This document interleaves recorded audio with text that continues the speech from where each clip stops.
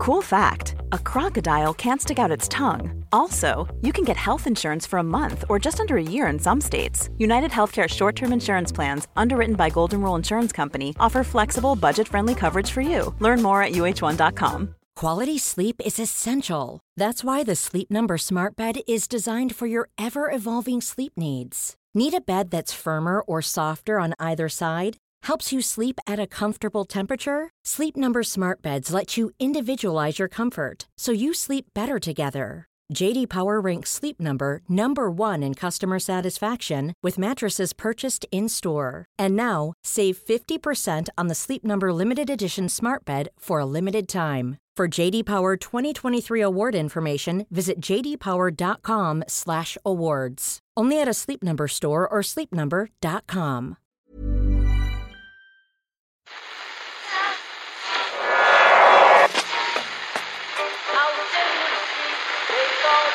What is that? That's the second time it's gone off.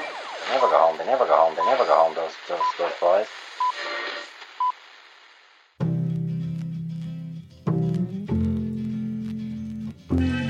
And I said, I want to win the league, but I want to win it better. You can understand that, can't you? Yes. Good lad. So he's almost like having a second captain in the team. Second captain, first captain, whatever. We're very glad you've joined us for the final Second Captains at the Irish Times of the week, and a trying week it has been for the international rugby players of Ireland and England, at least for the ones who were put forward for media duties, during the course of which they felt obliged to say really lovely things about their opponents, even more so than usual in the build-up to a big game. Luther Burrell, for example, Ken, the centre for England, is so honoured to be playing against Brian O'Driscoll. Frankly, I don't think he's going to be able to bring himself to make a tackle. But O'Driscoll, the first ploy I would use of Joe Schmidt was just throw Brian O'Driscoll through the midfield channel there. Burrell, he's so honoured by him. He wants to learn so much from Brian O'Driscoll. He's not going to lay a hand on him. They say attack the weak shoulder. Brian O'Driscoll will actually just attack the autograph book that Luther Burrell will apparently be brandishing in his face for the entirety of the game. What did Luther Burrell actually say? I'm just really honoured to be playing alongside Brian O'Driscoll. I'll pick his brains after the game. Not during. Okay. Not during the game. Because he's got too much respect for Brian O'Driscoll to do that. And he was also aghast that O'Driscoll was dropped from the Lions tour. Yeah, I heard he was numbed. Still is. Conor Murray on his opposite number, Danny Kerr. He's as dangerous as any in the world with ball in hand. Conor Murray again on Owen Farrell. His passing game, people might not know too much about it, but on the Lions we got to see it up close and personal. He's a really wide range of passes, and his length of pass, it's just huge. Well, I hope he Width, said it. Length, girth, everything. Yeah. Everything that the good rugby pass needs. I hope that he said it with at least as much of a patronising tone as he did there. Yeah. It was left to the English captain. Really, it's tremendous. I've actually got some clips of it here. It's just I want to show you this passing. It was left to the English captain, Chris Robshaw, today to restore a little bit of respectability by saying that England are confident in themselves and not afraid of the reputations of O'Driscoll. How dare he! I know. He just slammed. Bastard. He essentially said, O'Driscoll, what world record of caps? Yeah. What have you won for me lately? Brian O'Driscoll. Yeah. Trevor Hogan's going to be in studio with Grenoble coach Bernard Jackman shortly to talk about all of that and look ahead to Saturday. This show was out a little later than usual to allow for the team announcement, which was worthwhile, and that Jordy Murphy, uncapped, making his first cap at Twickenham, although he will have to come off the bench. I don't know if you've ever been a substitute, lads. I've been substitute more often than I would have liked. It's a miserable experience. No. Depending on the weather, and depending on how you really feel, and depending on the team you play for and against, a lot of the time you don't want to go out there.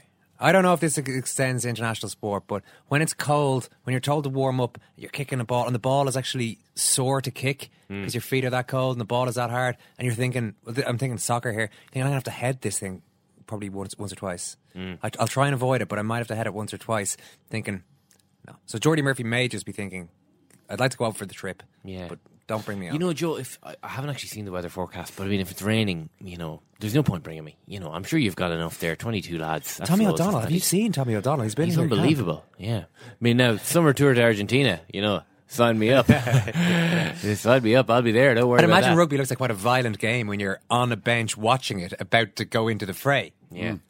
Well, I mean, yeah, at the same time, though, really what you're saying there is, if you're a substitute, you're watching it. If you're a player, you're actually playing in it. So, that's no real reason to get annoyed, to get frustrated and say, right, okay, I'm not playing. You'd say that at the start of the game because you know what's coming, surely. just don't play rugby at all. Yeah, Just exactly. too tough. Take up tennis. Rob Penny's appointment as Munster coach says something, I believe, about the future direction of the team. Anthony Foley's appointment. Anthony Foley's Penny's. appointment. Well, myself and Rob got off on the wrong foot in a telephone interview about 3 years ago, so I'm trying to be as nice as pie to him ever since, Murph. Yeah, he did. He's now been reappointed by me as Munster coach for a 3-year deal with an extension offer of possibly 2 more years. He took down your trousers and gave you a damn good thrashing, as I Second recall. captain's football is... we'll be talking about that with the 2 boys as well, about the appointment of Anthony Foley, or Axel Foley, Murph, as he's known in that part of the world. Tremendous movie. Second captain's football already out. Martin O'Neill's first squad announcement was taking place as we recorded that earlier on today. So we'll follow up on that with Irish Times football correspondent Emmett Malone, who was in Limerick for the underwhelming announcement. Ken, I think the fact that Daryl Murphy's presence and Stephen Ireland's absence constituted the 2 main talking points. Well, Shay Given's absence was probably more of a talking point, but one way or the other, that these aren't massive Irish sporting stories. No, no, when absences, a couple of absences are the main headlines, that's not really... Oh, well, I always expected that to be the case. If because it's a big enough squad, I always thought, well, there'll be 1 or 2 interesting omissions from this squad. We'll know straight away he actually doesn't have any time for Glenn Whelan. Sorry to pick Glenn Whelan out of this, but that's usually what you look for in these extended squads. But unless I'm forgetting anybody, I don't know if there's a shocking... There's no Robbie Keane, but only because he's got some club commitments, which in this case he can't sidle away from. Turns out we have about 30 good players, and he's named pretty much all of them. Yeah. So he's done his job adequately so far, has Martin O'Neill? It's more of a secretarial. We've got all these good players. Let's make sure that they all know the game is on, what time to show up at the ground, that sort of thing. We'll get a little bit of P-Bezo to you at some stage today as well. Bernard Jackman and Trevor Hogan are in studio, though. Thanks for calling in, lads. No problem at all. No problem. At near the end of it seems to have been a long build-up, certainly the most polite build-up we've had for an Ireland-England game for a while, and maybe I've just been waiting too long for something to get riled about, so I might be clutching at straws a little bit here. But this is from Mick Cleary in the Daily Telegraph today. England will look to enhance the uplift they receive from home support by stopping their bus on the way into the stadium and getting the players to walk through the massed ranks of fans in the West Car Park on their way into the changing rooms. What was a 20-metre walk will become an orchestrated 100-metre march towards battle, gladiators approaching the Colosseum. Is that closer? Am I clutching at straws? Is that closer to the bit of hubris, maybe? It seems a little bit pompous, no? Yeah, is that definitely what's going to happen? Seems to be, yeah. Yeah. Well, I think, a lot of games, any games, especially international level, there's always big crowds whenever a team leaves a hotel or is just coming into that changing room area, and it's always a great way to build up a buzz. They seem to have extended that out another little bit now. An extra 80 yards by the sounds of things. Yeah.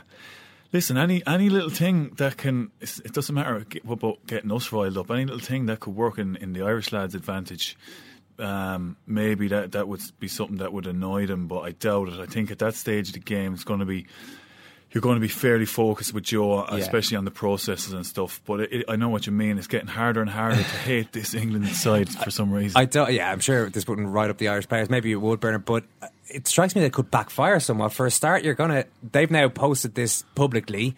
This information's out there. If I'm an Irish fan in London, I'm going straight to that car park and just waiting there for that English team. Yeah, but will that affect those players? I don't think so. I think the more people there, the more it's going to just heighten their sense of anticipation. Regardless of whether they're being cheered or maybe being heckled by a few. It's just a matter of getting the blood boiling. Is that good psychology, though? Normally, do the players not like to go in under the radar? Yeah, they do, but I think you can't help it when that bus drives into any stadium. Your butterflies in your stomach start to go 100 miles an hour. And I think the thing about Lancaster, this isn't something unusual for him. He's been unbelievably focused on making his English squad aware of the responsibility they have to that jersey and the heritage and the culture. And he's been very open about bringing in guest speakers, Olympians, Redgrave, Pinsett, guys from British Cycling, and looking to always admire and recognise super feats of achievement by English people.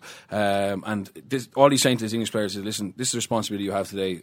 Twickenham, and part of the lore of Twickenham is the amount of people who get there 4 hours beforehand and have their picnic, whatever. And he's saying, instead of just driving right up to the door, let's pull back 400 metres and let's walk through our people. And whether Irish people come and heckle him or not, it's not going to affect him, whatever. And maybe it depends on if they're used to, I suppose, revving that up 2 hours before the game, it's probably not going to be a problem. If they were a team who were unbelievably relaxed till 10 minutes before kickoff, then it'd change. But from what you can gather about Lancaster, he doesn't really step too far either side of his norms, and you'd have to believe that he's calculated the risk for this, and he believes that for the game that's in it, it's a gamble worth taking. What do you think? Would you like to get the blood boiling an hour or so before kick-off?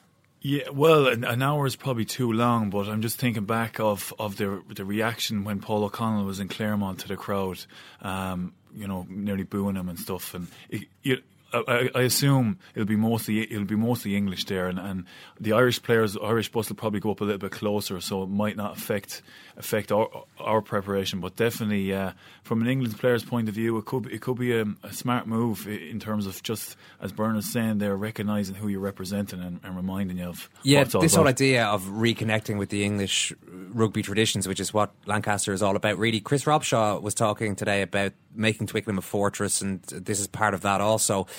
It hasn't been that way, and certainly from an Irish viewpoint, I guess, Trevor, it's not a place that is in recent years maybe as intimidating. There have been a couple of bad defeats, but in the last 10, 15 years, do you think that Twickenham will intimidate or will inspire this Irish team, or will be literally not a factor at all? It's just another rugby ground you go to win a game. Oh, it's definitely a factor. I think probably foremost in the Irish lads' minds will be Twickenham 2 years ago, rather than maybe going back to some of the successes of previous years. That kind of, the hurt from that and the pain of that day will definitely probably be driving lads on more so than the fact that they've had some really good wins in recent years. But there is something unique about the Twickenham atmosphere, and it's going to be something the lads will have to use to their advantage. That the fact that they're going what's known as the home of rugby and the HQ and all that, and you're in the heart of the empire as such. So whatever lads will use for their own psychological advantage, they can dig on it, because I think certain things that Lancaster has done has lessened that factor, because he's taken down the plaques they had to England's greatest victories, stuff like that has been toned down a lot, and they are certainly aware of coming across a little bit over confident and arrogant at times. So there is going to be elements of that players will have to dig deep to generate their own aggression and intensity. Bernard, we're told these are Northern English values. Stuart Lancaster comes from that part of the world, or that part of the country. You've played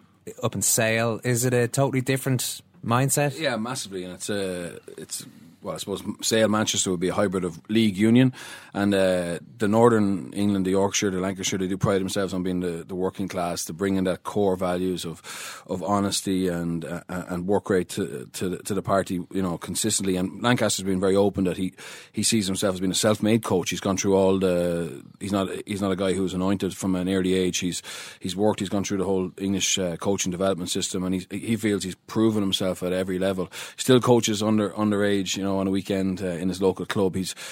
He really, and I don't think it's put on, to be honest. I think it's just part of what he is and what he believes in terms of being down to earth. And I think Twickenham post 2003, they lost that connection between the players and the fans because of the money that was floating around. I mean, there's plenty of anecdotal stories of it being more advantageous financially to be dropped by England, for a game because of the amount of corporate work there was around the stadium. Really? Yeah, talk that if a player doesn't get picked in, and maybe the 22, that he might be better off. For times, Right. there was a lot of money to be made, and even for current guys in the 23, obviously, there's a 2 hour gap after games where the more boxes you can hit, or the more tents you can be spotted in, the more valuable it is. And I think that they lost the connection between what they were there to do, and I think Lancaster, again, he's identified that, but even this whole change of where to get off the bus is just to try and build that connection. And it's massive in French rugby as well, the connection between the home team and the fans.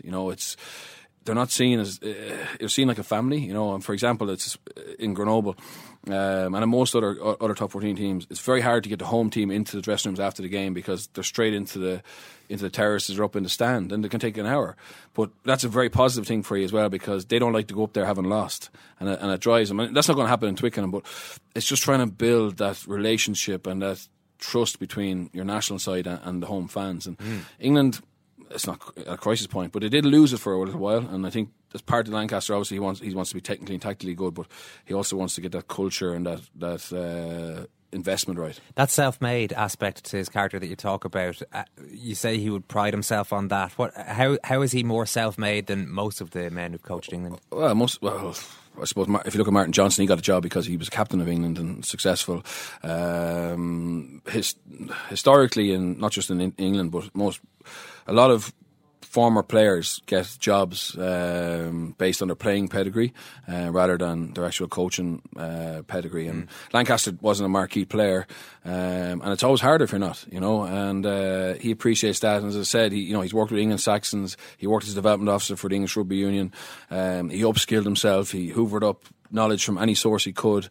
He devours NFL coaching manuals, and as I said, he's gone around it the hard way. You know, it's probably taken him 10 or 12 years to get where some guys get, you know, a drop of a hat. You know, has the niceness been a little bit over the top, Trevor? Maybe it's only because it seems to be a long lead in. You've got the 2 weeks, but I saw Burrell earlier in the week talking about O'Driscoll, how much of an honour it is to be playing against him and how he'll pick his brains after the match. I kind of, come on. And it's not just England, Ireland are doing it as well. Conor Murray talking about Danny Kerr as though he's the greatest scrum half that's ever lived.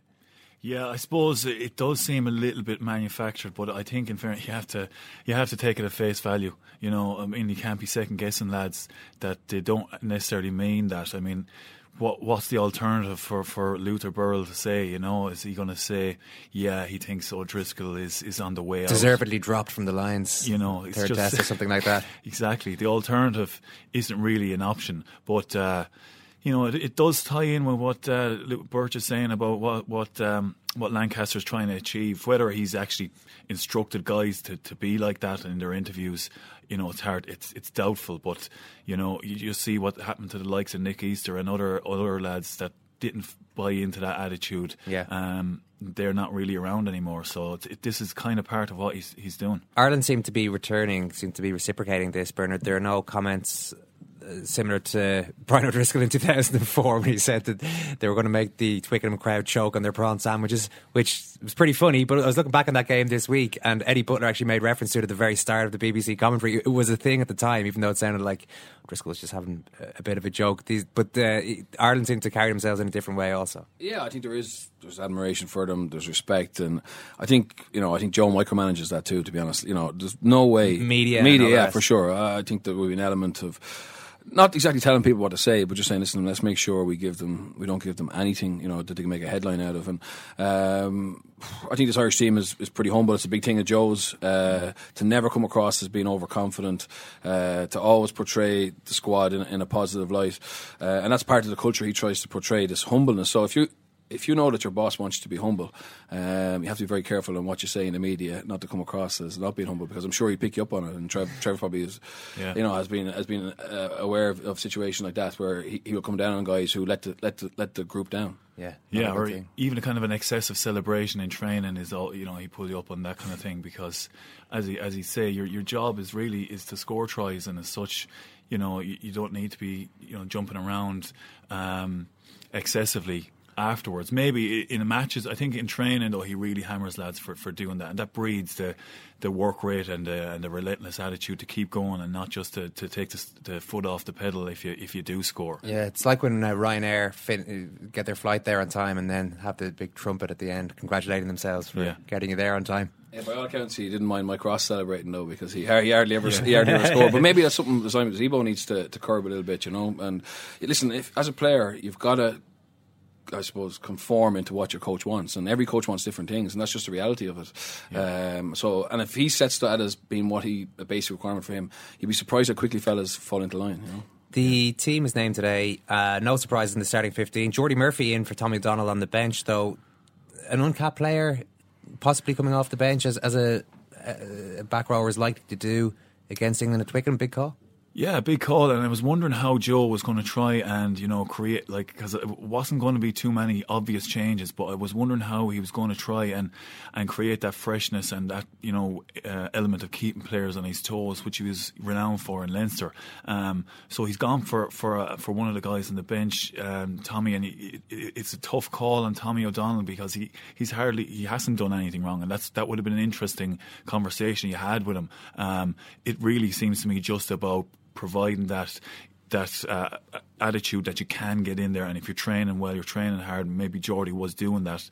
I'm sure he was. That you get your opportunity. So you feel it's less about exactly what Geordie Murphy can bring to it, and more about having to make some sort of even a small statement that this squad isn't completely set in stone. Oh well, I'm sure there is that factor, but yeah, I think Joe was big on that idea that lads aren't secure in their places. The problem was there was nobody in the starting 15 you could really change. So maybe a way to do that is to look at the bench and look at the impact off the bench. I'm sure Munster fans will probably be upset over it, and you can see their point of view. But by all accounts, you see Geordie and what he brings off the bench, it's very similar to Tommy. He's probably more direct and straight in his carries, whereas Tommy was he's got more of a step, and he likes to get out in the wider channels.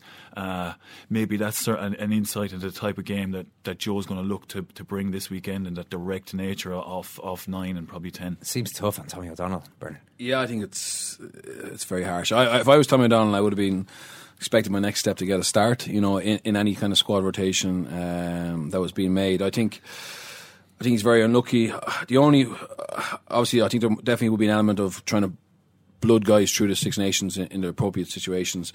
The only other possible scenario is that he's not confident that that both of his locks are going to play 80.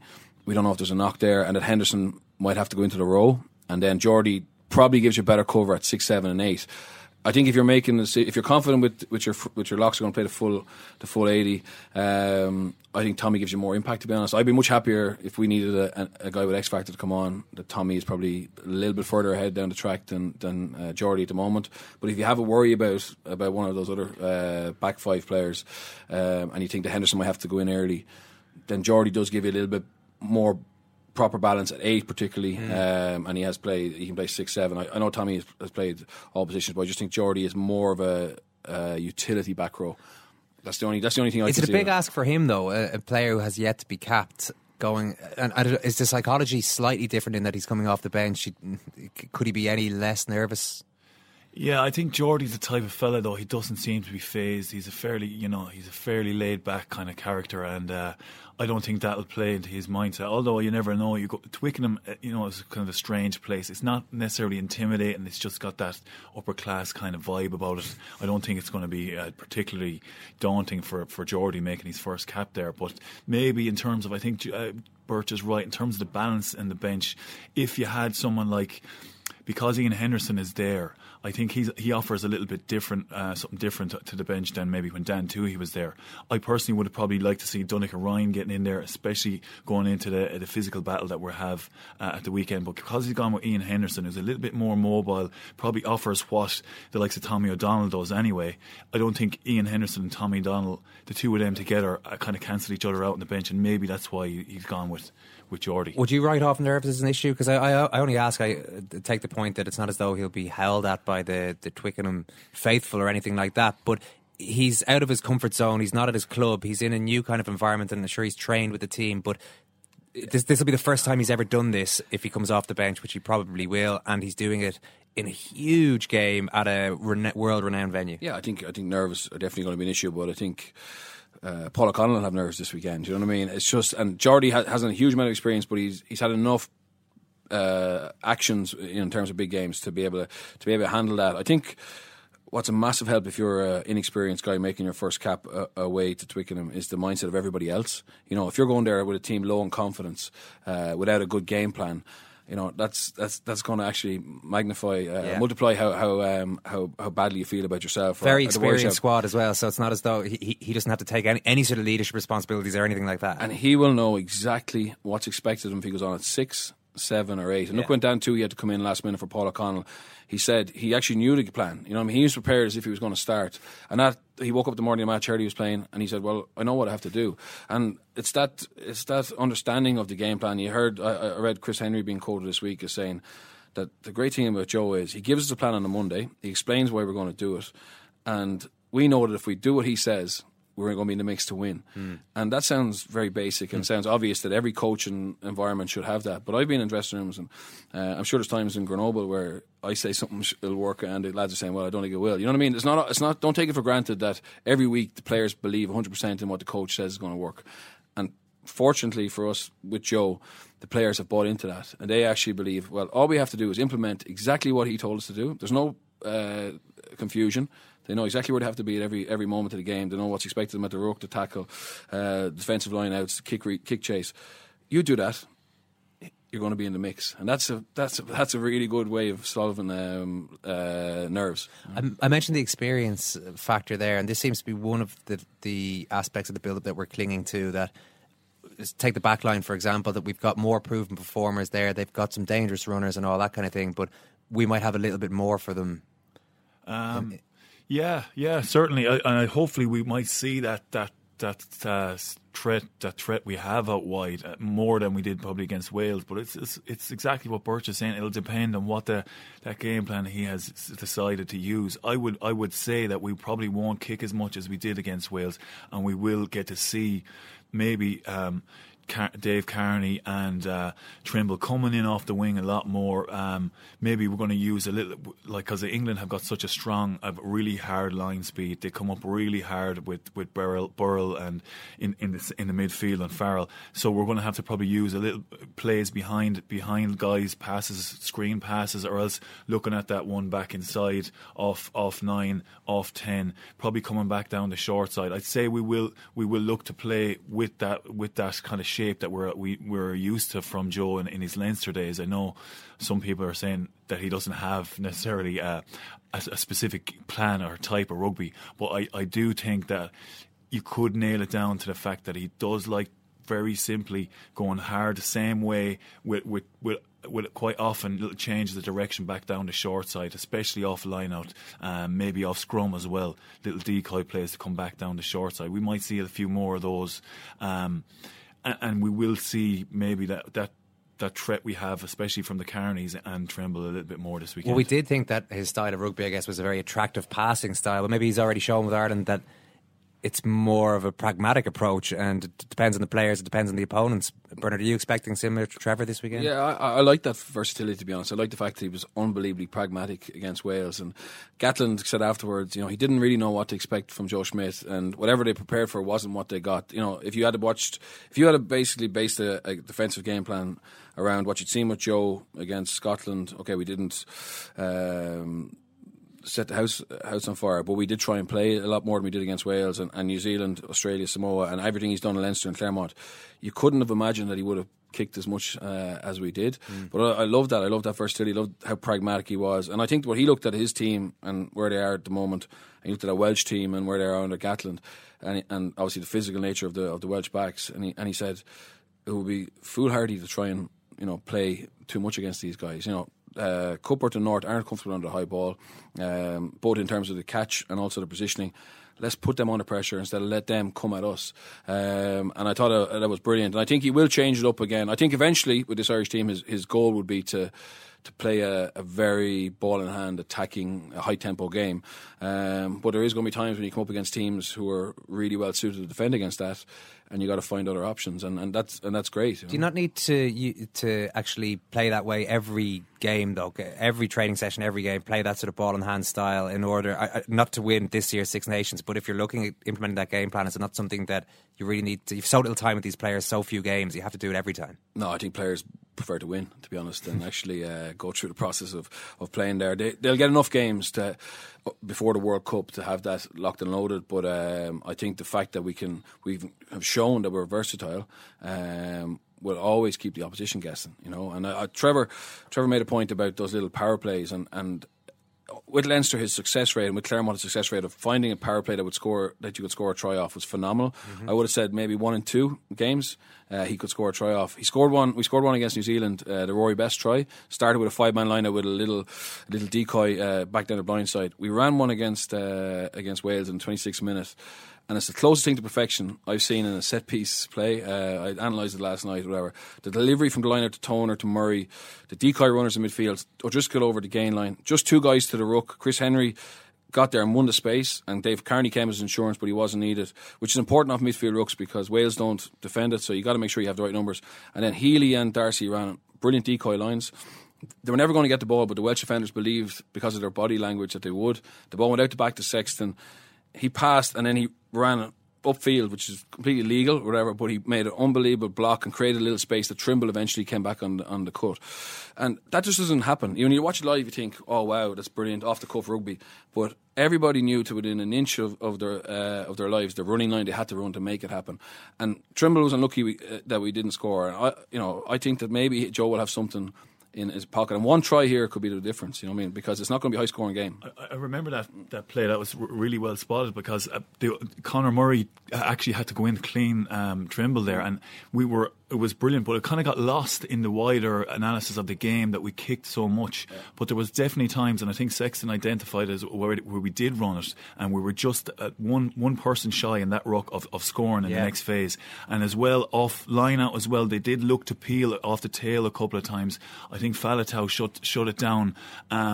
That's another trademark of Joe that we tried to use against Wales, but probably those little elements were lost in terms of the wider analysis on the kicking side. There's definitely aspects of that game that, like Birch identified there, that we can look forward to this weekend. Just before we move on, I want to talk about Anthony Foley in Munster. Is there an obvious area that we can exploit here, Bernard? It would have sounded ridiculous to say it a couple of years ago, but do we actively go out, and will they be doing this? Will John Pumphrey be walking them through the processes here? Actively go out and target the weaker English front row? Oh, for sure. I saw some analysis this week where people showed a scrum from 2 years ago where Tom Court got astride Mike Ross went off injured and said, we have to be careful of that. I think it's completely different. First of all, you have 2 props on the bench now, so you can have a specialist tight end. I think Ireland's depth is much stronger. And I wouldn't be worried about the English scrum. Even if Dan Cole played, I think we certainly could have dictated the angles we got. I'm not saying we would have pushed them all over the field, but it's a big ask for David Wilson with 46 minutes game time, come back from a calf injury, and your calf is CJ van der Linde in his time in Leinster, he just couldn't get it right, because that's basically holding 16 people's the power of 16 men is going through your calves, and if you have any weakness there, and if you haven't, it's a kind of muscle that you need to get game time to build it up and to stop it getting fatigued. So I'd be surprised if he could play 80. Young Thomas, who's on the bench, is a good, promising player, but no experience. And we have for me, the best loose head in the world at the moment, Healy. We've Rory Best, who's technically a very, very good scrummager, and we have the most important thing is we've got a really collective mindset for scrummaging as 8. I don't know if you remember against Australia, we got caught a little bit, and I remember speaking to Mike Ross that week, and there were so many things that went wrong technically. You're going to say, well, New Zealand are going to push us around here. And I spoke to Rossi and he said, listen, we had a meeting on Monday. We identified the problem. As a group, we're going to take responsibility for it. I think it's probably a really good thing for that pack in terms of scrummaging, because it was recent enough to be fresh in our minds that if one guy goes off page, we'll be exploited. But if everyone does the right thing. So do you think that was a technical thing? Because funny, I was bizarrely enough, I was sitting beside Frankie Sheen in that match, and he didn't like the look of it from quite early on. That scrum against Australia, didn't seem to think that the mindset was. Didn't even feel they were getting angry enough as they were getting demolished by the whatever about against England. You shouldn't really be getting demolished by an Aussie scrum. No, well, I think what happened was there was probably overconfidence, and maybe guys just expected it to happen. And with something like scrummaging, which is set piece orientated, there's no real movement or running around. You know exactly what's going to happen. It's going to come right in front of you, and you got to be able to match that. I think that just that poor performance helped focus the mind, and I think, as I said, I think it's fresh enough in our heads that we'll know how important it is this week. I want to talk about Anthony Foley, a hugely popular choice and an absolute icon of Munster rugby as the Munster head coach. Just something he said yesterday, speaking to Jerry Thorney in the Irish Times, about his playing philosophy, because this is what everyone's going to be interested in now for the next couple of years at least. I always feel that your unconscious mind should be your guide out on the pitch. At the level we play at, it's very hard to think out there. You have to have a natural game, and that is your club. At times we've gone away from that and we've gotten lost and we look confused out there. At times it seems natural to us. It's about getting that game, which is very effective for us to play. Now, it strikes me that he could be... Munster have spent a couple of years, maybe a couple of years even before with Tony McGann, but certainly the last two with Rob Penny trying to expand their game plan. We've heard all about the successes and failures of that one. Does that sound to you like Anthony Foley's going to go back and almost... it could be... the last 2 years could be a bit of a waste? Well, it does. When you isolate that quote, it does sound, or it indicates a possible shift. But I don't think the last 2 years will be a waste. And Foley kind of reminds me from playing with him. He's like a little bit like Schmidt. He's really pragmatic. You know, he'll do whatever it takes. He's a real footballer's brain. He'll do whatever it takes to win. Now, at times, maybe Munster were just playing to a pattern rather than playing possibly what's the best approach to win a particular game. And I think Foley will be able to adapt that maybe more so than under the current strategy, because Munster are a little bit predictable. I really admire what they're trying to do, playing with width, but at times certainly I think defences were reading. Do you feel there are benefits though, even of what has been done over the last couple of years? Is that in terms of skill sets of players? Exactly, yeah, and the belief they have in their offloading game, their ability to get away a pass, like we saw for JJ Hanrahan's try in the last minute against Perpignan. So that's the kind of benefits there. Foley'll definitely be able to bring that, but I'd say he'll be a lot more practical, and he'll be a lot more, shrewd about when to use certain strategies against different oppositions. It does raise questions as to what they have been doing the last couple of years though, Bernard. I would have thought if now they're going back to, I don't want to call it the traditional Munster way. I know that annoys Rob Penny quite a lot, but it seems to be what they're doing. Yeah, but if you're going to change coach, it's very hard to get someone to come in and put in the exact same philosophy. Every coach has got their own philosophy how the game should be played, and if you have belief in that guy, and I think Anthony's earned his stripes. He's waited. He's done everything right. He's got experience with Ireland A. He's got experience with the senior team. He's had various roles in Munster, and from the outside, he's been very successful. When he was defence coach, he's been very successful in terms of the forward pack and how they developed. And it's probably Munster's started this current domination of driving mauls. Ireland have added to it, but it was Munster for the last year under Anthony have been very, very effective in that area. I would agree with Trev. I think, listen, he's definitely going to be more pragmatic. He's probably going to kick more. They're probably going to play territory. And I think what they're going to do is when they get into the opposition 22, they're going to play a very physical, in-your-face, pressurised game and make the opposition make mistakes, because that's what he knows and that's what he's been successful with. And for sure he'll merge other ideas that he's learned under Tony McGann, or he's learned on his travels, or learned working with Declan Kidney. But I think his philosophy, I think Munster will be much harder to beat, to be honest. I think the Munster have developed for sure, and it's great to watch. But I think it's much better, it's much more successful against the poor teams than it can be when you get into knockout rugby. And I think if you watch Munster... Oh, they made it all the way to the semi-finals last year. They had a good win away in England in the quarter-finals. For sure. And they're still going this year. Absolutely. But if you watch what they do on a Rabo weekend against Zebra, and watch what they did against Harlequins away, and watch how they played against Clermont, it wasn't the same game plan. There was certainly something happened at the knockout stage last year, just before Harlequins, where they did go back a little bit to the inference seems to be, and certainly the suggestion has been that maybe the players took ownership of that. Yeah, I think so. If you look at what Paul and Rog would have built their success on, and what their beliefs would have been the Munster way is, we make you work. We play the game in your face, and we wind you, and we grind you down, because they always back their work rate, they always back their fitness, they always back their togetherness, and it's a really good starting block. And obviously, I think Penny has added a certain level of skill, and Foley won't lose that. Foley's very smart. If he spots a weakness in the opposition, playing wide or playing hit middle, come back, he'll adapt to that. But what his overall philosophy would be that Munster are one of the best teams in Europe, and when you play them, it's going to be hard and it's going to be physical. And that sounds very basic, but I mean, everyone has a core philosophy. Is the dynamic going to be comfortable between those two now? In that you've got the current coach and the coach who's about to take over that job. Well, it's going to be interesting, because, as Bert said, Foley would like to put his own stamp on it when he gets in, and he'll probably, that quote there, he'll probably look to minimise that kind of stuff, talking about what game plan or style they'll look to play next year, because that could create tension if that continues on for he probably won't end up doing a lot of interview. I'd say maybe it's this one quick burst of press, and that's it. Yeah, because I heard, even if you look at the week that they looked to announce it, it was probably done with a view to kind of burying it as much as possible under the radar against the biggest week of the Six Nations, probably. And I heard Foley talking about, that's it now, I'm not, we're focusing on Sunday, and that's the end of the chat. Yeah. And I'd say Foley will, like Homer Simpson going back into the bushes when Ned Flanders was when he was stuck, and he'll just back out of it now for the next few months and leave Rob have his last shot at getting a bit of silverware. All right, guys, you've been great with your time here. Just want to get predictions, probably for the France game as well. Bernard? Wales to beat France. Are you talking about Ireland, France? Or Wales, France. Wales to beat France and Ireland to beat England. Okay, sounds good.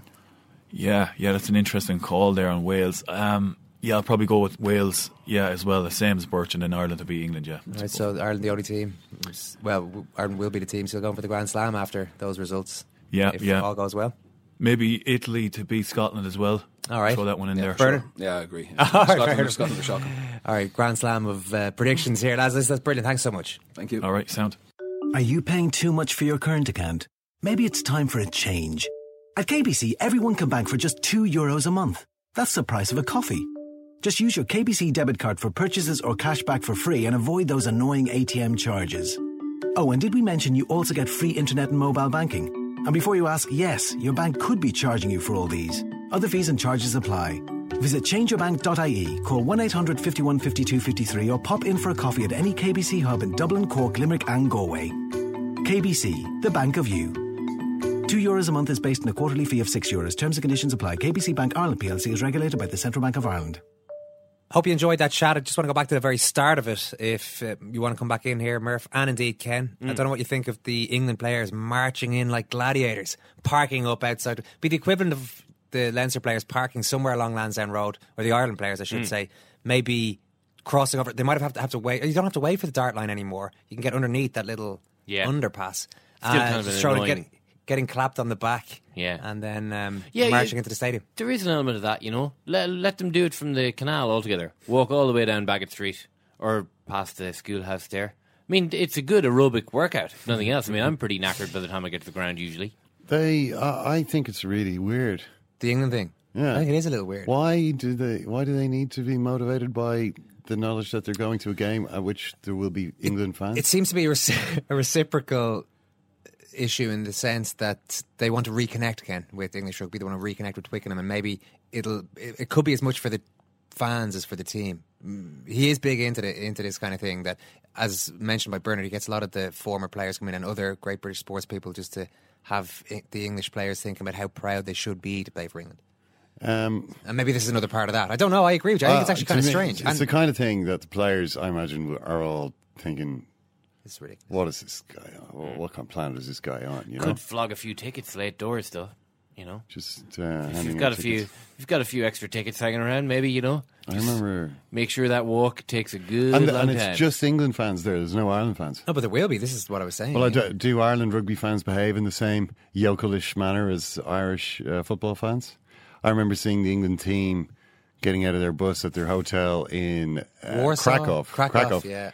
And being surrounded by a lot of thousands of Irish apes. There didn't seem to be any English fans in evidence whatsoever. Yeah.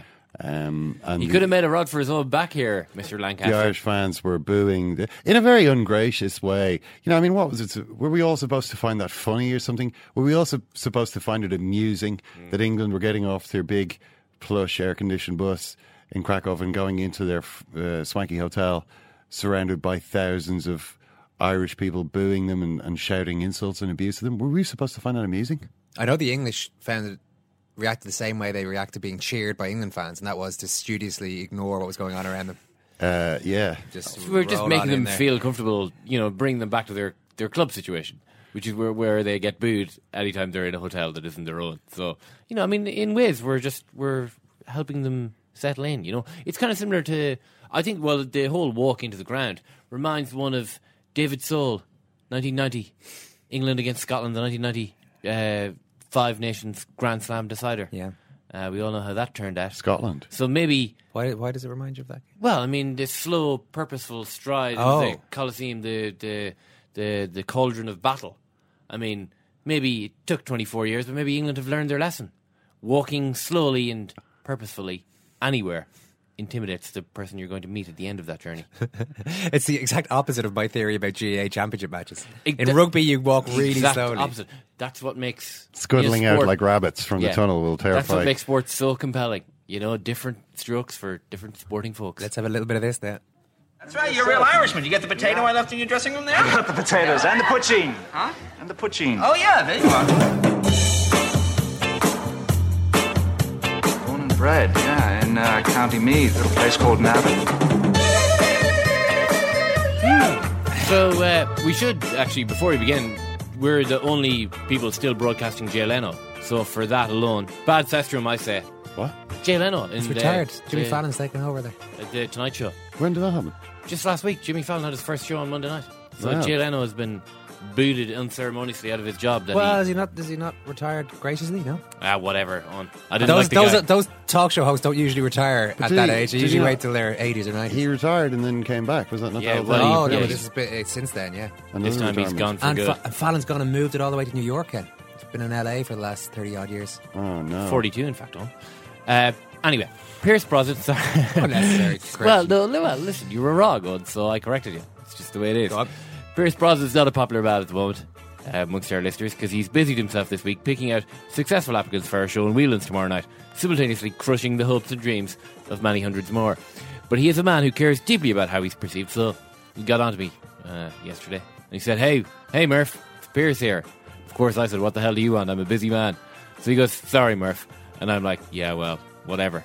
So this goes on for a while, and he begs me to do a Pierce Brosnan Emigrant shout-out this week because he knows the only thing that will win our listeners back is T-shirts, and the prospect of more T-shirts to come. So with that in mind, we turn our attention to the east coast of the USA, where Manny's an Irish emigrant has gone out to carve a name for themselves in the construction and pub owning game. No other games now, mind on, just those two. Yeah. Peter O'Brien emails in from the nosebleed seats at the TD Garden in Boston while watching the Boston Beanpot Ice Hockey Tournament. Good man, Peter. Don't understand much of that sentence, but continue. Congratulations on your T-shirt, Peter. He sent us in a lovely photograph. And on your achievement in writing perhaps the dullest email it's ever been my displeasure to read. Don't judge me, Peter. You've just won a T-shirt. Shut up and take it. So one more this week from Indiana State University, home of the great Larry Bird, and home for the last 2 years to Irishman Neil Fleming, where he lectures in sports science and coaching. Can you give Larry Bird his correct name, please? The Hick from French Lake? The Hick from French Lake, yes, of course. Thank you for that. Needless to say, since I took over the curriculum, Neil writes, listening to your show has become mandatory homework for all my students. This has led to animated classroom debate on topics ranging from McDevitt's theory, recently referred to here on the show, on the secret to success at Croke Park, and why Murph's fat ankles are affecting his chances in the marathon. Please find attached a picture of me at the recent clash of Indiana State Sycamores versus the Wichita State Corn Shockers in men's college basketball. Corn Shockers or Shookers? Shockers, the email said. Maybe it's Corn Shookers. Possibly the only time two forms of organic plant matter have faced off against each other in competitive sport. So good man, Neil. Thank you to all of our listeners who've been in touch. And we'll have more P. Bezos next week. All right, we are going to go now to Limerick, where Emmett Malone is covering the Irish squad announcement. This is the Martin O'Neill announcement for the friendly against Serbia for the Irish Times. Emmett, I don't know exactly what we were expecting. Maybe people got, us included, got our hopes up a little bit that there could be some sort of massive surprises. But what about it, the feeding down there? Was there a sense that there weren't exactly too many bombshells?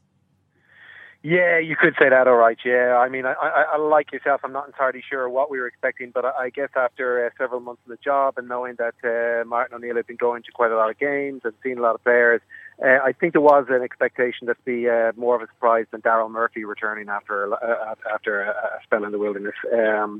It's a very predictable squad. It could have been, it's not a million miles from one that Trapattoni might have picked, and it's only a few hundred metres from the one that Noel King picked for O'Neill back in November.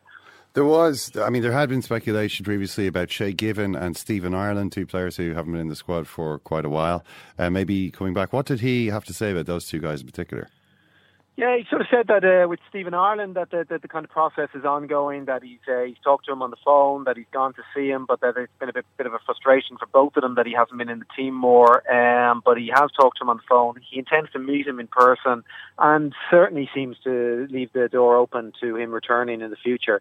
Likewise with Given to a certain extent, although I think it's dressed up a bit differently. The case there with him is, I think he's quite kind of enthusiastic about the fact that Given has been back in the last couple of months and playing regularly at Middlesbrough. He talked about the fact that Given's enthusiasm for the game had been restored and all that.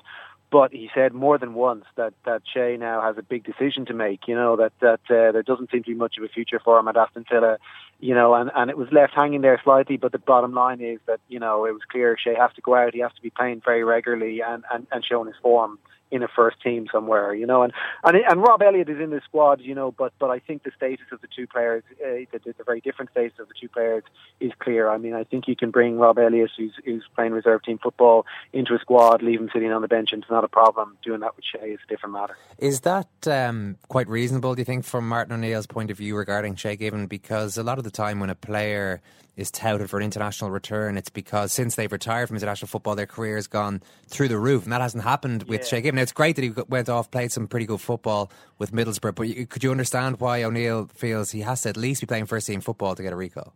Yeah, I do actually. Yeah, I do. I think that Shea made that decision, and Shea's destiny is very much in his own hands here. He's on a well-paid long-term contract at Aston Villa, and if that's his priority, if the priority is to see that contract out to maintain his financial future or extract the maximum value from it, that's absolutely fine. He's entitled to do that. But I don't think at the same time he has a huge amount of complaints if that takes its toll on his international career. The draw for Euro 2016 is this weekend. I don't suppose anything of interest was discussed about this? No. O'Neill has a big habit of kind of deflecting questions that he's not really all that interested in answering with humour, and he cracked a few jokes about the fact that Aidan McGeady had suggested quite like to play England. He cracked a couple of other jokes about the draw, generally, but really all he said was that in terms of the second and third tiers, there wasn't very much to choose from them. That he looked at the third tier, he looked at the fourth tier, and the pools, and that there are teams in all of those for Ireland to be concerned about. But he avoided every specific question about whether he would like England, who he'd like from the top tier, whether he'd fancy playing Northern Ireland. All of that sort of stuff was just really firmly kicked to touch. So I mean, overall, I guess the biggest, there is no headline here, but maybe just the fact that I know O'Neill has mentioned occasionally, I mean, did he mention Nathan Redmond at one point as a possible player who might, whose Irish connections he was looking at? None of those players have been brought in yet. Is it the case, do you think, that he is waiting to give this squad, the kind of existing pool of players, one more chance to really show him where they all stand, or he just hasn't found anybody yet? I think there might be a little bit of both. Now, this is a 29-man squad. It's going to be cut down to 23 over the next week or so. I think some of these players, are probably getting a chance to show again in training what they can do. He actually said that, he at one point that he hasn't seen any kind of, startling talents really coming through on his travel so far. Kind of joked about the fact that maybe he's looking in the wrong places. But the reality is he doesn't sound like he's been bowled over by anybody, and he needs to really be fast-tracked into the squad. At the same time, he's been in the job 3 months. He came over just before Christmas.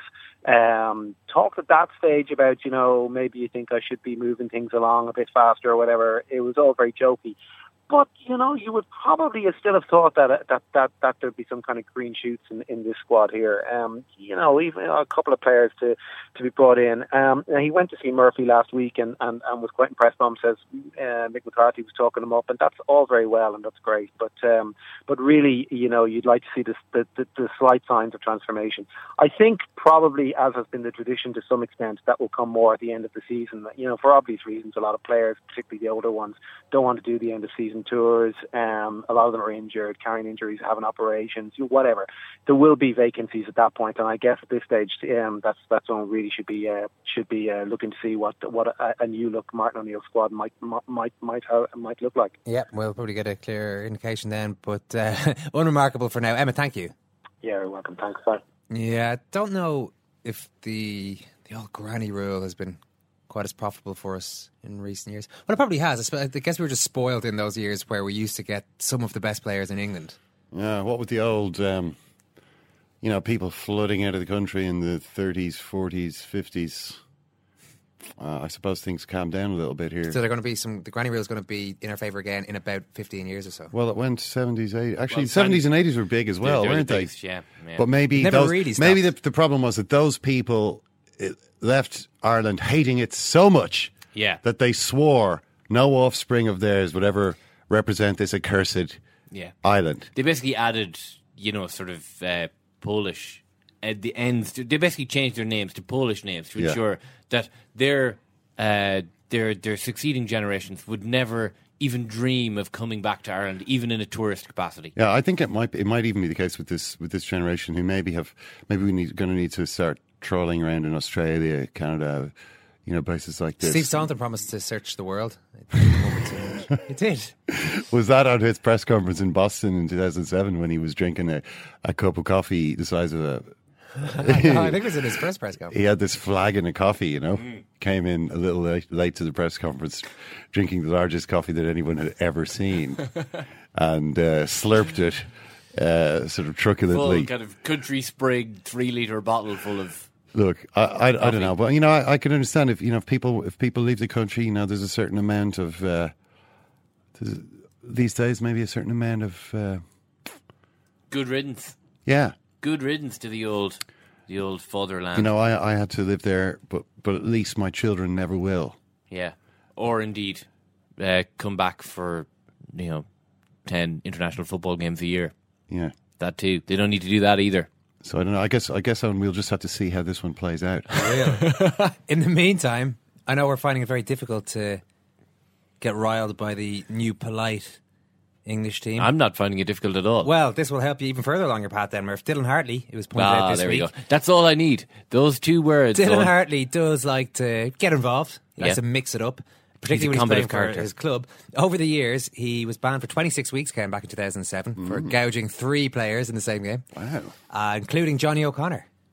Or to give him his proper name. Sorry, who on? Johnny O'Concrete. Much better. In March 2012, he was banned for 8 weeks for biting another Irishman, Stephen Ferris.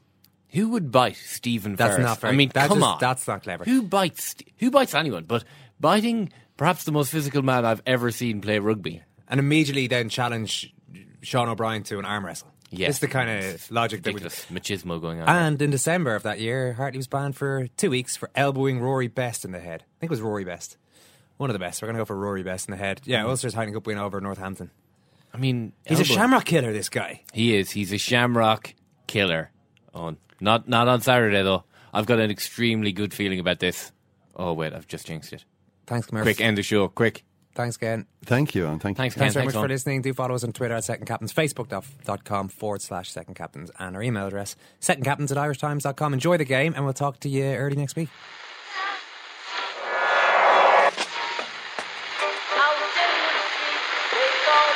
What is that? That's the second time it's gone off. They never go home, those boys.